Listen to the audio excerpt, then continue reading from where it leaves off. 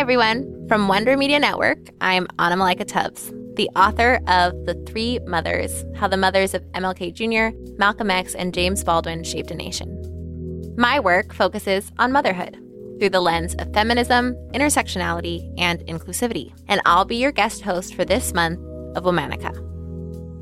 This month, we're talking about mothers, women who ushered forth new generations and new futures through their care, work, and imagination.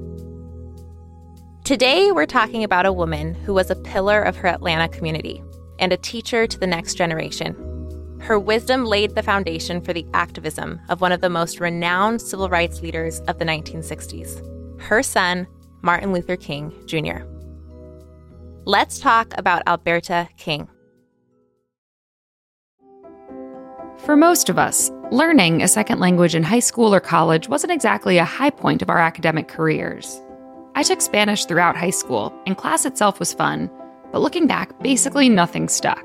Now, thanks to Babbel, the language learning app that sold more than 10 million subscriptions, there's an addictively fun and easy way to learn a new language. Whether you'll be traveling abroad, connecting in a deeper way with family, or you just have some free time, Babbel teaches bite-sized language lessons that you'll actually use in the real world. I chose French because much of my family speaks fluently, and I previously could barely say hello. With Babbel, you can choose from 14 different languages, including Spanish, French, Italian, and German. There are so many ways to learn with Babbel. Plus, it comes with a 20-day money-back guarantee. Start your new language learning journey today with Babbel. Right now, when you purchase a 3-month Babbel subscription, you'll get an additional 3 months for free. That's 6 months for the price of 3. Just go to Babbel.com and use promo code Womanica. That's BABBEL.com, code Womanica.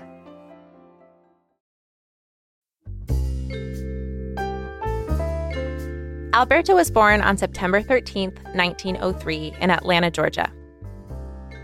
She was raised in an upper-class Black community. Her Black neighbors owned their homes, she frequented Black-owned businesses, and she went to all Black schools. But racism was still powerfully present in the family's life. Alberta's parents were well-known leaders and activists in their community. Her father, Adam Daniel Williams, was the pastor of Atlanta's Ebenezer Baptist Church. He was also one of the founders of the Atlanta chapter of the NAACP. As a child, Alberta was a talented musician. She would play the piano for hours on end, filling the home with music.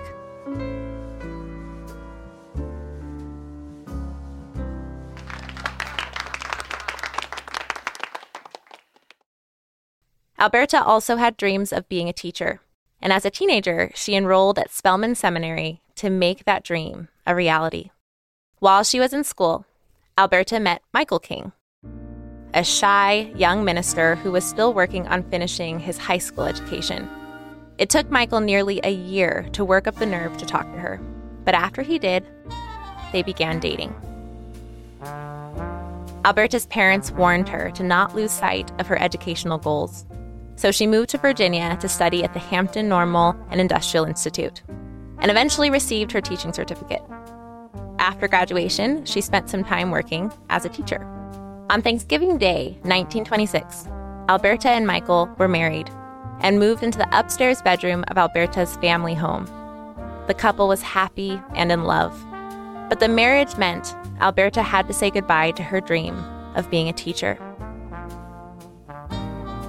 At the time, there was a marriage bar, which severely limited married women from seeking employment. Instead of working as a teacher officially, she found other uses for her skills and education. Alberta began teaching music. She also tutored her husband, Michael, as he worked toward his college degree. In 1931, Alberta's father died of a stroke, and Michael and Alberta became the new leaders of Ebenezer Baptist Church. Michael took over as the church's head pastor. He also started going by Martin Luther around this time. Alberta established and directed the church's choir and played the organ. She became an even more important fixture of the church, and the growing congregation started calling her Mama King affectionately. Outside of the church, Alberta found other ways to pour into her community. She became an active member of the NAACP the YWCA, and the Women's International League for Peace and Freedom. In all of these pursuits, she was focused on fighting for the freedom of the most marginalized. She also continued pursuing her education and earned a bachelor's degree from Morris Brown College in 1938. And at home, she was hard at work raising her 3 children, Christine, Martin, and A.D. In the King household, family dinners were mandatory. At the dinner table, Alberta often taught her children about the history of systemic racism in the United States and the importance of fighting against injustice. She would remind her children that they were as good as anyone. Just like the members of Ebenezer Baptist Church, Alberta's children often relied on her to care for them and guide their decisions. When her son Martin left home as a teenager, he sent her letters frequently. He wrote to update her on his plans, ask for her advice on what he should do next, and, in typical teenage fashion, ask her to send him food. Alberta's daughter Christine later said that her mother's wisdom had a big hand in shaping Martin Luther King Jr. into the activist he was. They think Martin simply happened, that he appeared fully formed without context, ready to change the world. Take it from his sister. That is simply not the case. Beyond raising her own children, Alberta remained a mother to her entire community, pushing forward the Black freedom movement. In 1957, she was named Mother of the Year by the Atlanta Daily World newspaper. In 1968, after her son Martin was assassinated, she offered support to a community racked by grief. Alberta's husband later wrote that she never neglected to be available to others in the family who needed her. A year later, her second son, A.D., drowned in a swimming pool. Again, Alberta worked to ensure that the rest of her family and larger community would make it through. She continued to work in activist organizations and in her church.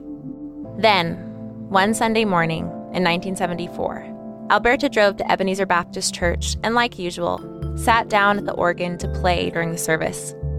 As she finished playing the Lord's Prayer, a young man stood up, shouted, and started shooting at members of the congregation. He claimed Christians were his enemies. Alberta died that day, at the age of 70. It's almost as if the King family is being tested. I've never seen a family suffer so much tragedy in my life. The city loves that family. This nation loves that family. And what we want to do now is to try to comfort them and the family of Deacon Boykin and the families of the others who have been injured. There were 2 big events held in Alberta's honor, one at the chapel of Spelman College and the other at Ebenezer Baptist. Well-wishers overflowed at both, many of whom she had taught and mentored. Her obituary said that she immortalized herself through her students. Today, Alberta's teachings live on in the legacy of nonviolent resistance that her son, Martin Luther King Jr., championed more than 50 years ago. All month, we're talking about mothers. For more information, find us on Facebook and Instagram at Womanica Podcast. Special thanks to co-creators Jenny and Liz Kaplan for having me as a guest host. Talk to you tomorrow.